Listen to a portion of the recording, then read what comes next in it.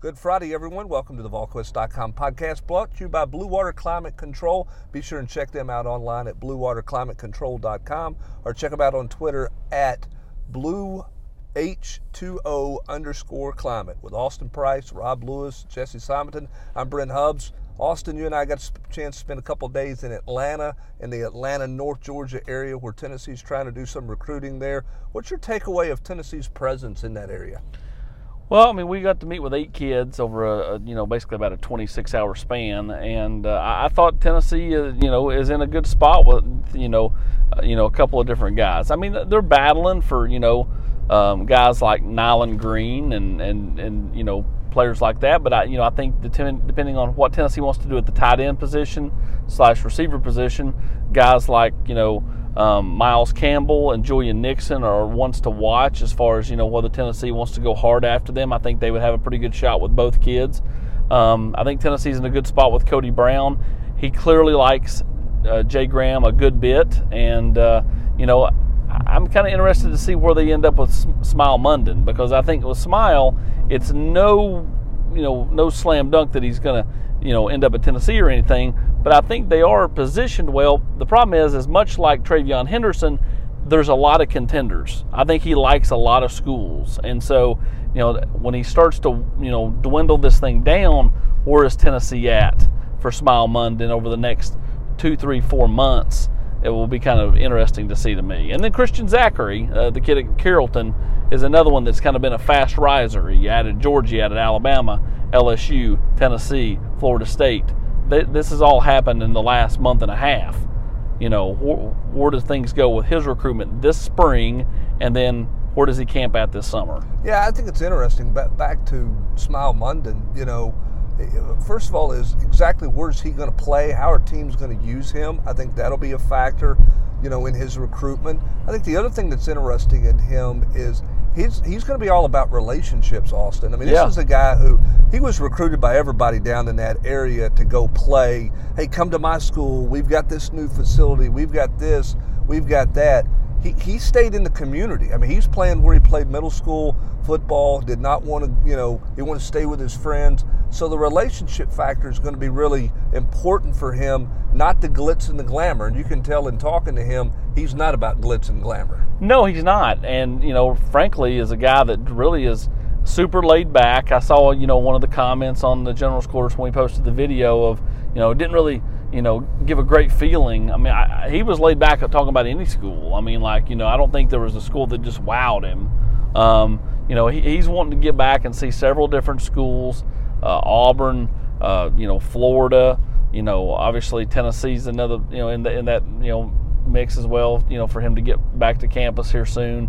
But clearly, he is a guy that looks the part.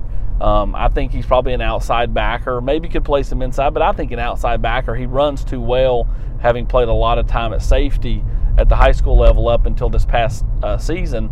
That you just feel like he's going to be a guy that comes off the edge. Yeah, a guy who's got great speed, runs the jet sweeps for him as a slot receiver, plays some running back for him. He's clearly the best football player on that Paulding High School team, and they use him in a variety of ways. I want to say this, and I think this is important to note, Austin. And we talked to 7 or 8 players down there. What an impressive collection of kids to deal with.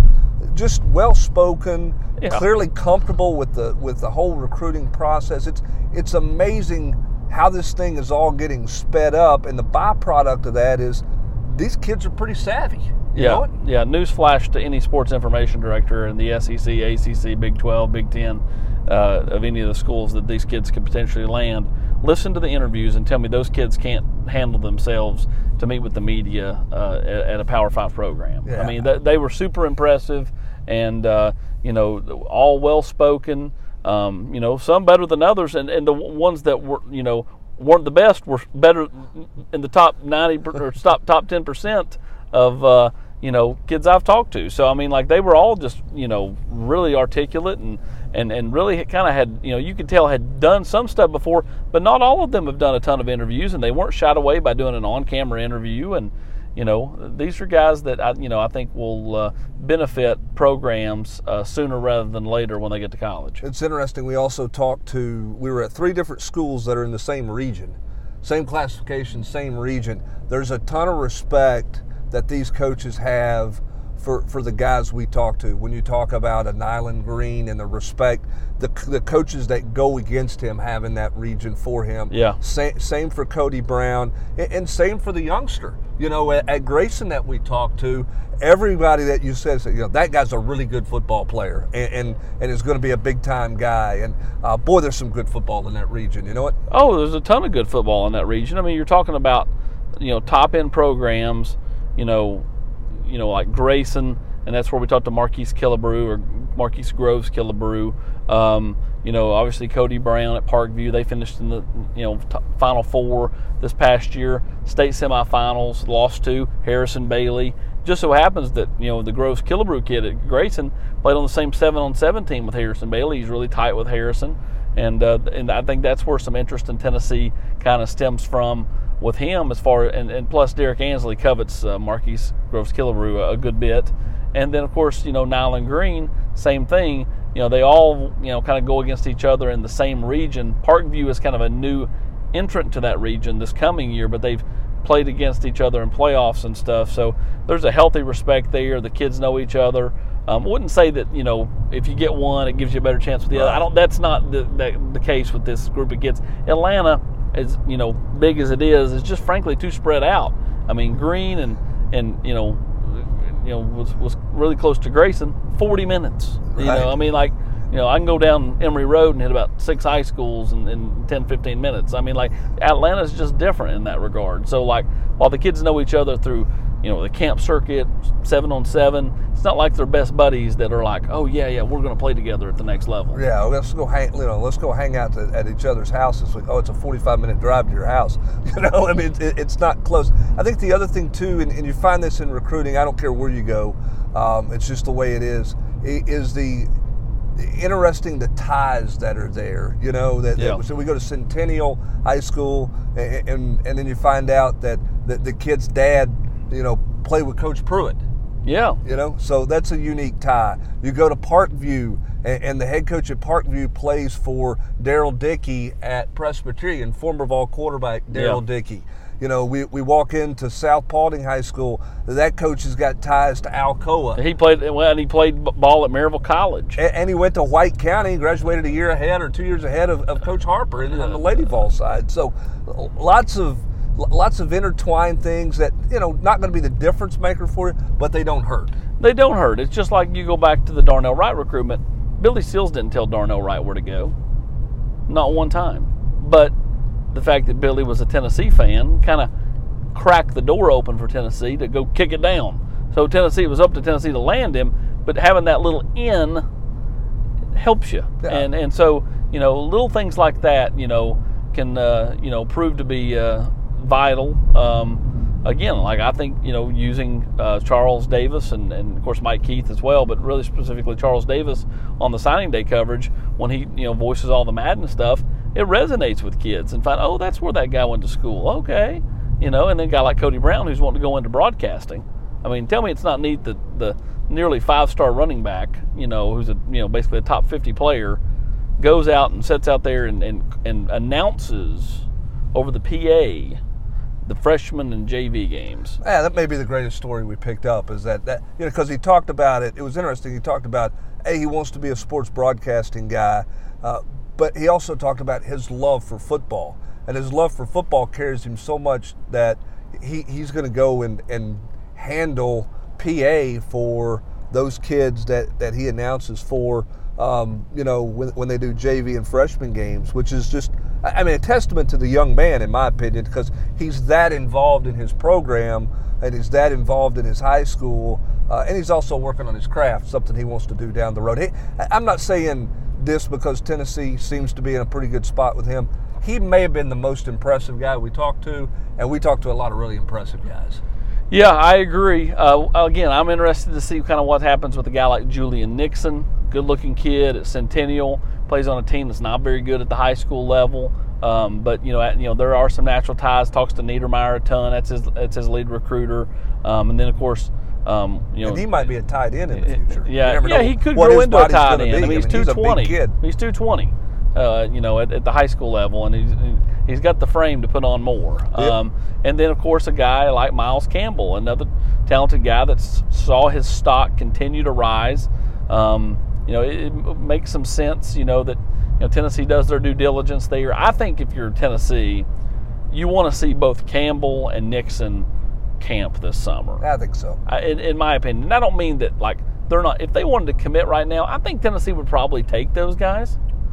But I think you still would like to see them camp, watch them compete with your own two eyes. Yeah, I think the biggest see what they how they fit into your kind of your plans. Yeah, and I think Campbell's a guy whose stock has risen because late in the year last year he was much more physical as a blocker, and I think that's what caught the attention of some people. They looked at him and said, hey, if he's that physical at 215, what's he going to be if he puts on 20 pounds, 25 pounds, he's playing at 245. Yeah. I think that's the intrigue there. The other thing that stood out to me, Austin, is the number of times these kids have already been to Tennessee, and all of them that we talked about spoke about coming back to Tennessee quickly, being back this month, being back in April, coming back and seeing the Vols again. Yeah, Groves Killebrew could be in town this weekend. 7-on-7 teams, I think, planning to be up there, but we all know how that changes.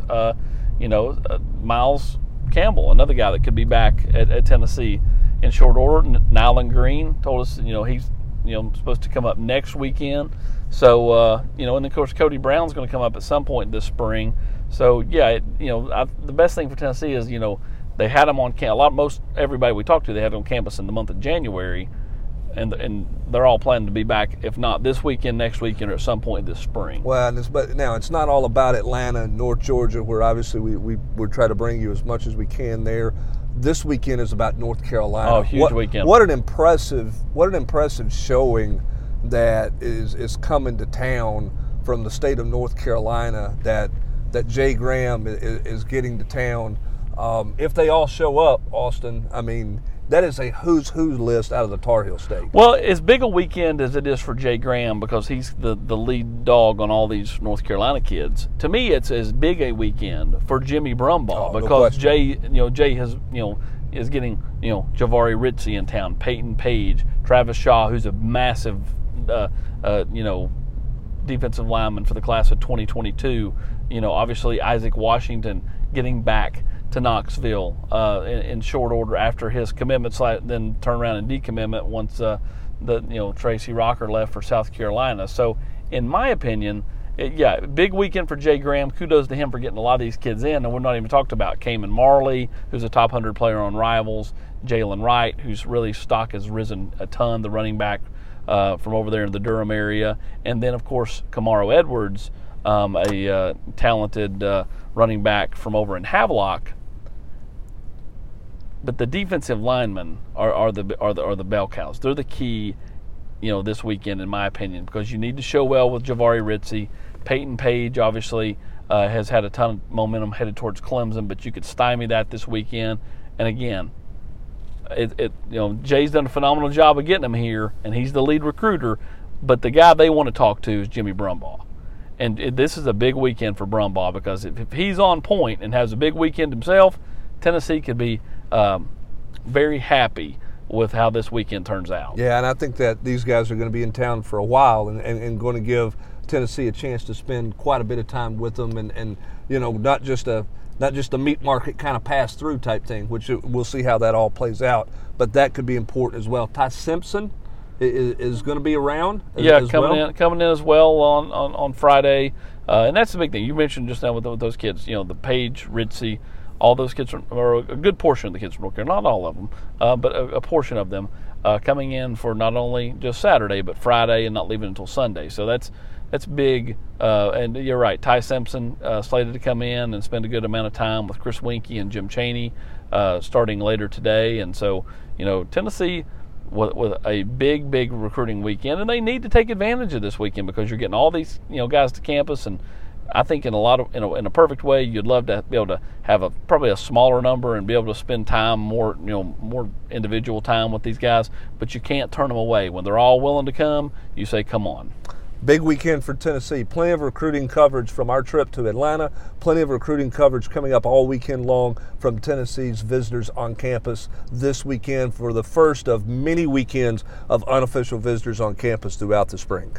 Hey, let me tell you a little bit about Blue Water Climate Control. So you made the investment into an HVAC system. Now keep it running with Blue Water Climate Control Smooth Sailing Service Plan.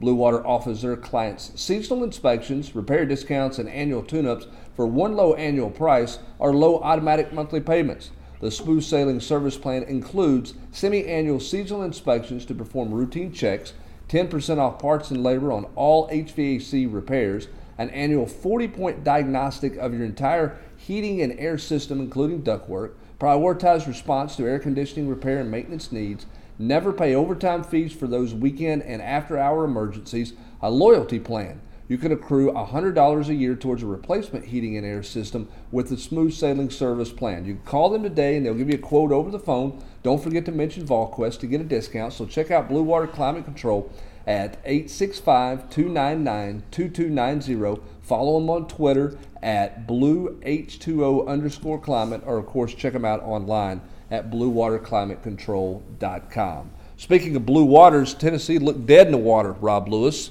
A week or so ago, here's Tennessee. They were not uncompetitive, but they blow the lead to Auburn. Then they nearly blow a lead to Florida.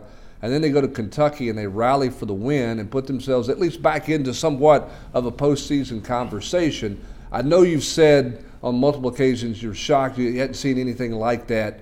It's been a few days past now since the Kentucky win. Where do you put it kind of in perspective with things that you've seen at Tennessee? I honestly don't think I've ever seen anything other than, the only thing that comes close to me would be the Hail Mary at Georgia.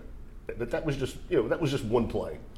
I guess if you toss in the fact that Georgia scored kind of dramatically, in the final minute, it's more of a sequence of plays. But the venue, the fact that it was against a good Kentucky team, number 6 in the country, and just being in that building, all the momentum was on Kentucky's side. Rupp was rocking. They'd come out and made a 10-point halftime lead, a 17-point lead, just in the matter of a couple of minutes. It just, me and you were texting while it was happening. Man, they're going to get beat by 30. And that was what it felt like at 19, right? Totally.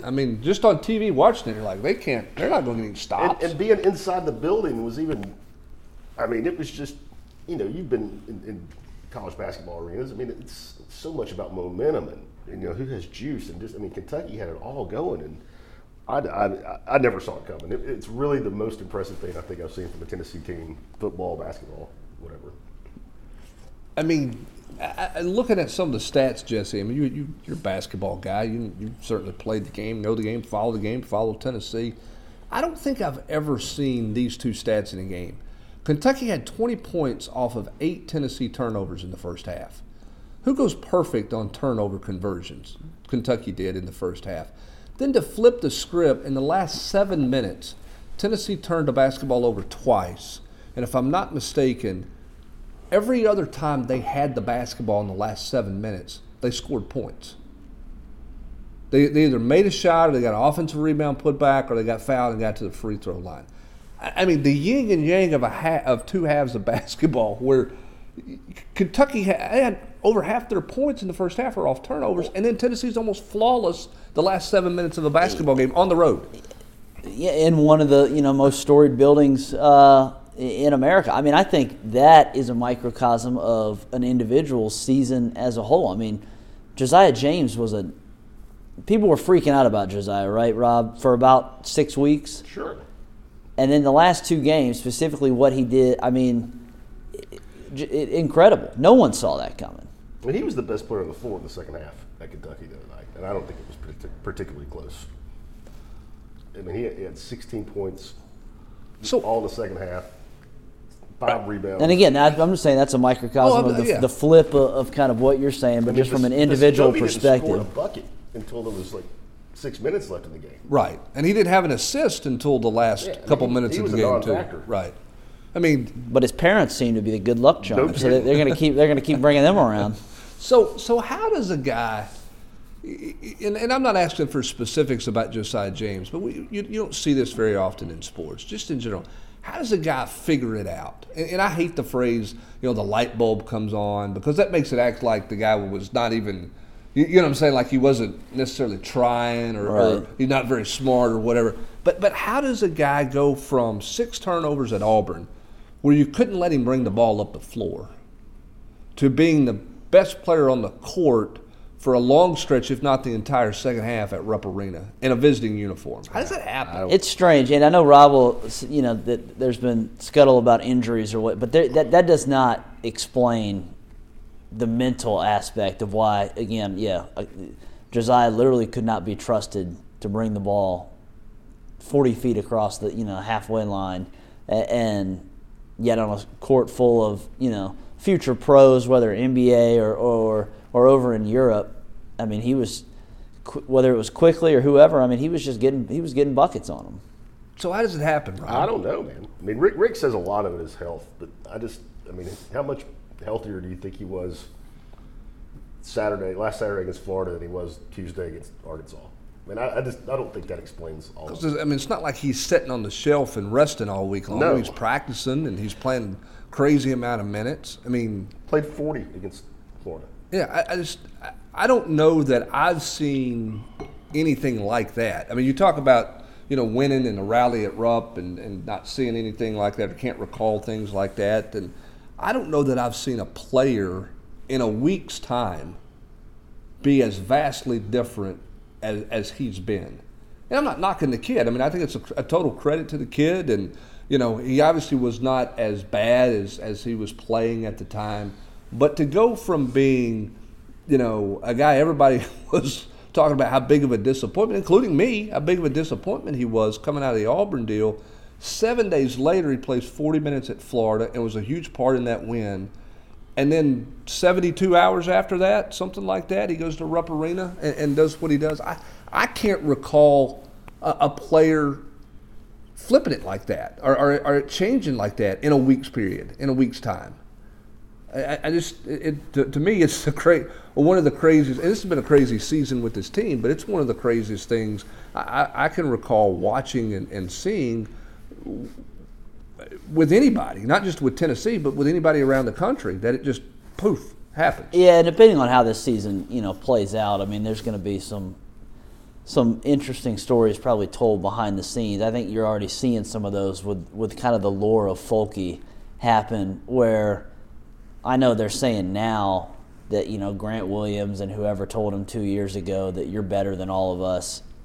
Maybe. But it is pretty damn impressive what he's done this season, specifically over the last month carrying this team. I never thought that we would live in a world where John Fulkerson went to Rupp Arena and scored 27 points. I didn't know if we'd live in a world where John Fulkerson would score 27 points in a conference game. No, I promise you, I would have jerked somebody's arm off if they wanted to make that bet with me 3 years ago. No, I've never been. I mean, I've always. Not that he was terrible, but he wasn't going to be the offensive catalyst. He was a serviceable college basketball player, but now the light or whatever metaphor folks want to use, he has tapped into a skill set that works. And you talk about getting buckets. I mean, he is the number one option for Tennessee right now, and the offense goes kind of as he goes. What was the better play from Fulkerson on Tuesday night? The kind of 15-foot fall away on the baseline, or the fact that he sized up a guy and drove down the middle of the paint from the top of the key, spin move. He didn't make the layup, but he aggressively attacked the basket off the dribble. Which one of those two plays was more impressive? The step back jump on the baseline caught me way off guard. Way off guard. I'm blown away by how much better the kid is. Well, and it's a credit to the kid. I mean, look, Rick Barnes and his staff deserves credit for player development. We've talked about player development, how key that is. But give this kid some credit for building his toolbox as the season has gone along. I mean, he made plays Tuesday night. He wasn't either comfortable making or wasn't going to try to make or couldn't make the 1st of January. Yeah. And he's making them. I mean, he's dictating where he gets the ball at. where he's posting up, he's pushing defenders, not pushing them around, but he's dictating his space on the floor, which is something he wasn't doing earlier in the year. I know we talked last week, I think on the TV show about all SEC, and I told you I didn't think John would make it because of Reggie Perry and Nick Richards. Oh, my vote changed Tuesday night for sure. Now this one's going to be interesting on Saturday because don't you think Auburn's going to double hard? Because I was surprised Kentucky in the second half did not double Fulkerson hard immediately as soon as he touched the ball. Yes. I was really surprised. I mean, given the fact that what Fulkerson had done to them in the first half, I thought for sure Calipari's first defensive adjustment was we're gonna squeeze and double hard. Don't you think Auburn doubles hard? Especially when Vescovi and some other guys were not hitting shots. Yeah, that's what I was going to say because Tennessee's not a great 3-point shooting team. If Bowden hasn't clicking, then that's one thing, but on the year, they have not been a great 3-point shooting team. But don't you think Auburn will double? Yes, 100%. And so I think that'll be, because everybody's going to assume because he had a big night at Rupp, another big night's coming or a big afternoon is coming against Auburn. I think Auburn's plan against him will be very different than Kentucky's plan because Kentucky just kind of looked at him and said, we'll just play you one-on-one, and he took him to school. I don't think Auburn's going to allow that to happen. What's going on with the Tigers? What's up with Auburn, Rob? I don't know, man. I know that they haven't been healthy, but they're fading. They got Okoro back now, and Bruce's teams kind of did that here, several years. But so I don't know if it's something about the way he manages kids, but I was kind of stunned by that Texas A&M loss.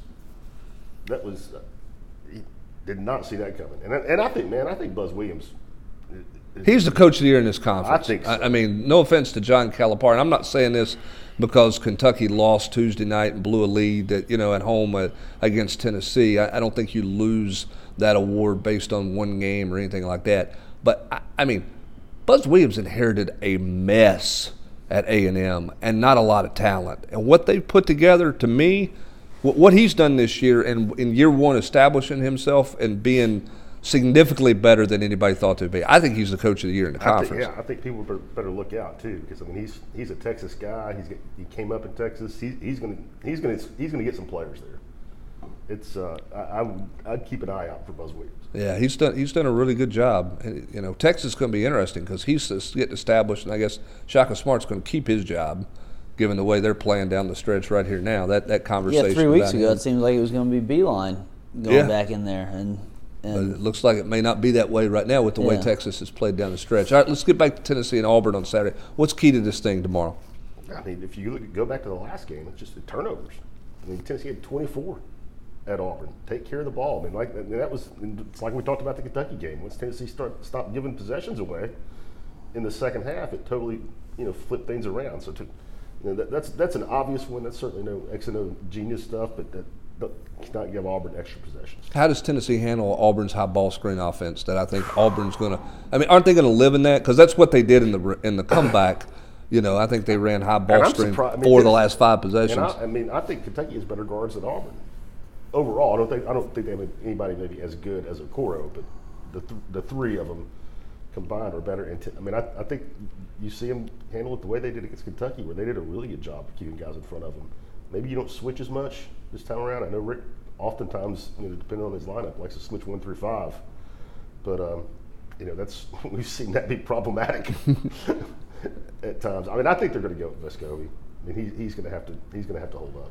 They're going to Dowdy is probably going to be the guy that who's the little kid, not McLemore. Name escapes me, but Vescovi's going to have to hold up. I think, because I do think what you're saying. I mean, Bruce will try to get them in high ball screens up the top of the key, and because they're not a good. It goes against what you normally picture them as, but they're not a good 3-point shooting team this year. I think they're worse in the league. But they've never seen one they didn't like. No, they'll still jack it up. They're going to shoot 30 of those. They're right around 30%, so it's not the same. Well, Rick Barnes said it told you, I guess, after the Kentucky game, his team's not dead yet. Thompson-Boling Arena will not be dead at noon tomorrow. Should be a big-time atmosphere and a big opportunity for this team to continue to put themselves in the conversation. We were talking about this before the podcast started. Got to win tomorrow and then probably 2 in the tournament. Yeah, I think Rob has kind of outlined it best that you think, all right, 3 straight wins, Florida, Auburn, Kentucky, or Florida, Kentucky, Auburn. That's impressive.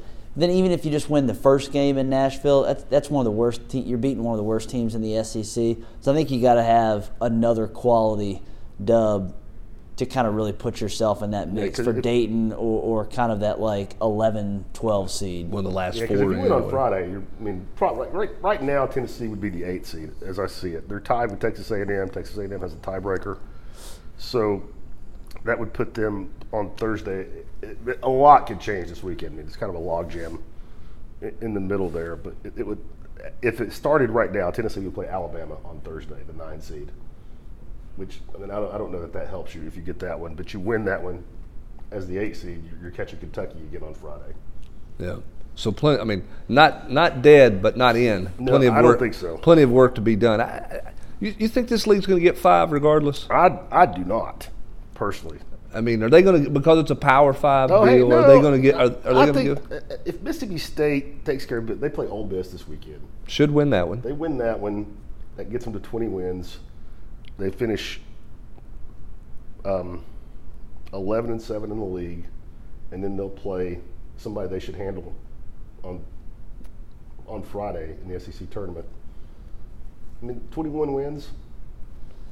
Ken Palm, Jerry Palm, Lenardi, they're going to have their work cut out from the next 2 weeks. I think this is going to be a tough year in terms of predictions, in terms of, who – there's going to be, I think, some real arguments about who actually deserves to be, in those top 4 seeds. I mean, you got, San Diego State sounds like they don't even want to be, they'd rather be number 2 in the West instead of 1 in the East, or, right. So Oh, you'd rather be. I mean, 100%. Because they're gonna put Duke as a 3 seed, in the East. Stick them in, great. I don't even know where the Sacks are. Greensboro. I'm sure it's Tennessee, Greensboro or Philly or somewhere or New York. where the 1 seed in that bracket's gonna be like thanks. Yeah. I think it's going to be tough. I do kind of too. predict in terms of like can the SEC get 5? I think we talked about it a week or 2 ago. This one would surmise that this will be a good year for some mid-majors to squeak in, some extra mid-majors, but that may not be the case because it depends on kind of how their resumes unfold, what happens with a team like ETSU if they lose in their conference tournament before instead of just getting the automatic bid. So. Yeah, and I mean they seem to be one of the few exceptions that could be a potential at-large, mid-major, if you will, potential team, because it's been as chaotic in the mid-major ranks, in a lot of ways as it's been in the big, in the Power 5 deals too. So I'm with you. I think I think seeding and just who gets in is going to be hard to determine. There's going to be a lot of guessing, a lot of speculating, a lot of breaking down of numbers that people are going to go, huh? Now, at some point in time, it becomes an eye test deal. It does, and I would say from Tennessee's perspective, they need as many of these high-powered mid-majors to go ahead and lock up their spots by winning their don't get a lot of surprises there. They need the Creightons and those guys to go ahead that are going to get in the tournament anyways, that if they don't win that spot, you're seeding one of your few spots, in terms of being one of the last 4 or 8 in. All right, for Tennessee, it starts on Saturday. If they don't beat Auburn tomorrow, it's an irrelevant conversation. Unless they win it. Unless they go win the conference tournament. I But think. if you don't beat Auburn, I don't think you're a factor unless you win the thing. That is my perspective. Yeah, I would tend to agree with that. Maybe it's interesting if you get to Sunday in the championship game, perhaps, but you've got to be playing on Sunday if you don't beat Auburn on Saturday. If they get to Sunday, they will have picked up 2 high-quality wins. Right. In Nashville. But I think tomorrow is very important for this team. We'll see if they can get it done against the Auburn Tigers. All right, next week, spring football is going to start. Jesse, you have had plenty of stuff in the spring primer when you look at 5 players to keep an eye on. It's a big spring for them. We'll have the defensive one coming out here in a couple of days as well. As this team rolls into spring practice, Rob, jump in here as well. As they roll into spring practice, biggest storyline for you, not a prediction, biggest storyline for you outside of quarterbacks. So quarterbacks is a given, all right? Okay. I got to take that one off the table because everybody's going to say that. Let's do it this way, biggest defensive storyline for you. I mean, we've talked about it a lot. I mean, inside linebacker, you know, what happens there? Does J.J. Peterson sees what's going to be, you know, just an absolutely golden opportunity? And, you know, what happens at safety? Who steps up and, you know, is Flowers ready to, you know, step up and kind of fill the void left by Nigel? Biggest defensive storyline for you? Yeah, I mean, I think it's actually linebacker as a whole. I think it's both in and outside, and I think part of that is just because of the unknowns with where Kravaris is going to land in the fall and where even some of the Whitehaven kids are going to land in the fall. I think there's some uncertainty about positionally where they're going to play. So whether it's J.J. Peterson at inside linebacker, there's no natural heir apparent for Daniel Batuli, you know, who's going to be paired with Toa. But, I mean, is Aaron Beasley going to be that guy? I don't think so. Solon Page has been in the program a long time. Don't see that. So I think J.J. is at least going to get the opportunity to prove to Pruitt, you know, who, you know, as I put in the piece, you know, very positively exclaimed 2 years ago that Peterson was who was the highest rated signee of Pruitt's inaugural class, that he was this 4x4 linebacker that could play all four downs. And we just haven't seen, you know, for all four positions, we just haven't seen that. But he's going to get, based on sheer opportunity this spring, because there's not a lot of bodies at inside linebacker, a chance to play with the other quote-unquote starters on defense. I think safety's interesting, mainly because I think it's going to be kind of about development for Flowers. He's on my list of the five guys. I think it's a huge spring for Roman Harrison. I really do. You know, again, there's just not a lot of options at outside linebacker. And Roman is not a prototypical outside linebacker in terms of length, in terms of kind of you know, Jeremy likes to talk about these traits that they have for various positions. Roman doesn't really fit that. Now, he's a physical specimen. He's kind of a freak. You know, this is a guy that was playing defensive tackle in high school and blocking kicks and what have you. But you kind of saw that they were a bit unsure how to use him last year. He did come on a little bit late in a situational role, had a sack each against Vandy in Indiana. But they need him to be more than just a situational guy, or they need somebody else. And it can't, whether it's him, DeAndre Johnson, those are the two most likely candidates that are on campus in the spring. But that's a lot of snaps they have to fill for DeAndre Johnson and Kayvon Bennett, because even if you just assume, you know, hypothetically, that Bennett takes every single one of DeAndre Johnson's Darrell Taylor's snaps, excuse me. Kayvon Bennett played a lot last year too, opposite DT.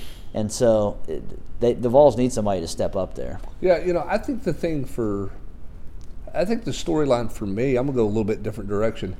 I think it's how the front seven, how their communication and how the adjustment is to three new coaches up there. Oh, and that's your entire front seven is and look, and I know Derek Ansley knows them, and Brian Niedermeyer's been on the staff, and he knows Jeremy Pruitt, but Shelton Felton's new. Jimmy Brumbaugh has not worked. Yeah, how does that become a cohesive group? Right. How does that work? Because I was looking at this and put it in the war room. I mean, this is the first spring in 4 years that the offense is not learning a new offense, which is pretty crazy to think about. They ought to be ahead. They ought to go fast offensively, because Jay Graham knows Jim Chaney's system. He coached in it before. Asavet knows it as a you know, an analyst and what he's been involved with. They should be seamless on that side of the ball. Now, so it's about players. On the defensive side of the ball, how do they adjust with three new guys up there up front, which is something they haven't done. A year ago, defense should have been ahead because they brought everybody back. It's year two in the system. Everything's moving faster. How does the defensive line respond to Brumbaugh? How do those outside backers respond to Shelton Felton? Same for the inside backers with Brian Niedermeyer. So I think that's I don't know that you can look at that and say, boy, that's a win, or, you know, but I think that's an intriguing storyline over 15 days to see how far that front seven comes and how cohesive they become with those staff And this coaches. isn't something we would know until the fall, because the coaches aren't going to tip their hand, and B, you can't really know it until you see it in a true game, maybe 2 games, 3 games. But, you know, what does the rotation look like at defensive line? Last year they played everybody. The year before they did not. And last year they played out of everybody, I was going to say both maybe out of necessity, but also because, as Jeremy said multiple times throughout the season, all the guys were pretty similar. They didn't have a dude. There wasn't a game changer up there. Aubrey Solomon was pretty good. Matthew Butler was pretty good, but nobody was like a guy that demanded X amount of snaps. And so does that continue this year? What happens with the insertion of Emmett Gooden, bringing him back into the mix? Another one of my guys, is kind of a teaser. I think it's a big spring for Elijah Simmons because, does he kind of get above the line where he now enters that rotation? Only played 12 snaps last year, 4 huge snaps in the goal line stand at Kentucky, but that was really, all he did. If he can't crack his way into the rotation, he's going to be on the scout team again. And perhaps that speaks volumes about the rest of Tennessee's defensive line, or maybe it just says they're kind of just the same, and he's not ready to be a dude yet either. So just lots of variables, I think, in play with that group. Yeah, I think so because, the notion is everybody's back, which is great. But where's the separation on who everybody is? Because as you mentioned, last year, to borrow the old Derek Dooley line, they were a sack of potatoes, right? And I don't mean that in a negative way, but they were pretty interchangeable because they were all kind of the same kind of guy. And it was gap control, don't worry about going and making a bunch of plays. There were some plays that were made, but it was much more about freeing Daniel Petulli up to go make a play or Henry T to go make a play. I think in any conversation we've had with Jeremy Pruitt, he wants more activity out of his defensive line, not just pluggers and gap control guys. Who separates themselves and becomes a playmaker? Does anybody do that? Will be interesting to watch out of that group. So Tennessee goes to the practice field on Tuesday, and they'll practice Tuesday, Thursday. Then they take the week off for spring break, and then they'll come back and get into a regular schedule and a regular rotation, if you will, with this football team. And of course, everybody wants to see what the quarterbacks look like and how that goes, and D'Angelo Gibbs. For a team that's bringing a lot back, Rob, there's a lot of intrigue and a lot of question, as there is with everybody, I guess, around the country. But there are plenty of questions surrounding this team personnel-wise to kind of keep an eye on over the next 15 practices. Yeah, we talked about defense, and we've certainly covered this subject a lot, but offensively, wide receiver, huge questions. I think Ramel Keaton, does he step up? D'Angelo Gibbs, does he? What's he bringing to the table after kind of disappearing for a couple of years after being such a big time recruit? And is Palmer ready to step up and be the guy? Do you get anything from a? Well, I guess we'll find out about a freshman in spring practice, but I think it's a huge opportunity for Keaton and Gibbs. Yeah, I think it's for Gibbs. It's a big time chance. He's going to get as many reps as his body can handle with those guys. And then, as Jesse pointed out, for a guy like Darnell Wright, huge spring there. What are they going to do at left tackle? We've talked about it. Lots of questions. There'll be lots to discuss, lots to talk about. Starting next week, we won't find out a lot the first week because there'll be some acclimation and jumping in that way. And then after spring break, you'll start to get a little better sense of things when they get into some scrimmage settings and get a better feel that way. So that starts on Tuesday. Of course, the basketball team with a huge opportunity at noon tomorrow against Auburn. And Jesse, Austin and I talked about it at the start of the podcast as we did that portion of the podcast, rolling back in from Atlanta and talked about some of those guys we saw. In addition to what's guys coming in this weekend, it's a pretty impressive list of guys that Tennessee has coming in this weekend, both in the 21 class, and I think getting Ty Simpson here is huge to get him back on campus. But a lot of these North Carolina guys are going to be in for multiple days, not just going to be will in for a few hours and leave. This is a big weekend, big opportunity for Tennessee. Yeah, I think both Jay Graham with North Carolina guys and Ossavet and Winky and Niedermeyer a little bit with some of these Philly guys.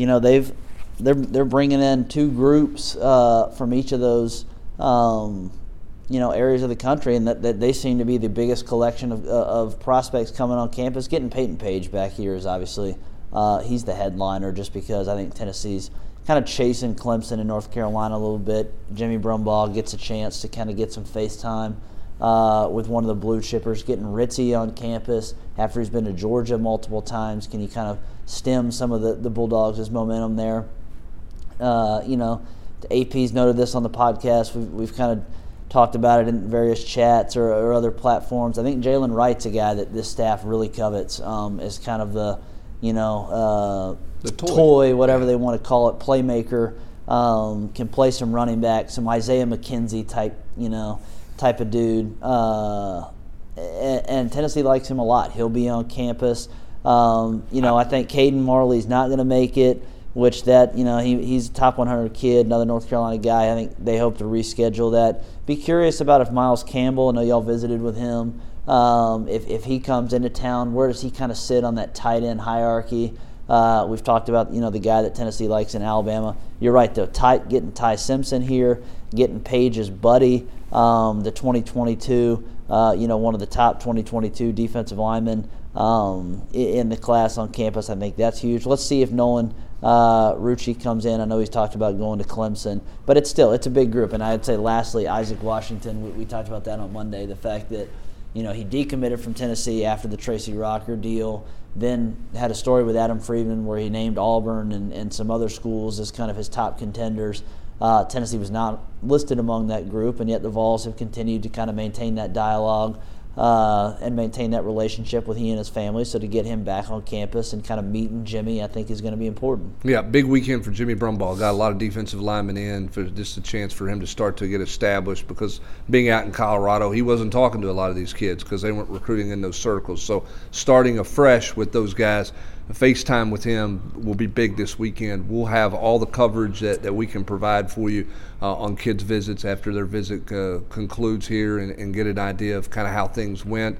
Don't know that Tennessee's going to make any news in terms of commitments or anything like that this weekend. I don't expect that. But obviously this is a big Not for weekend. many of the big timers. Yeah. You never know about somebody else that kind of gets the feels. But not those big names that we've been talking about. But it is a big opportunity with those big names. So we'll continue to cover all that for you, cover basketball as well, some baseball coverage. Plenty of that going on at VolQuest.com. That's going to do it for this edition of the Blue Water Climate Control VolQuest podcast. For Jesse Simonton, Austin Price, and Rob Lewis, I'm Brent Hubbs. Thanks for joining us. Have a great rest of your Friday, everybody.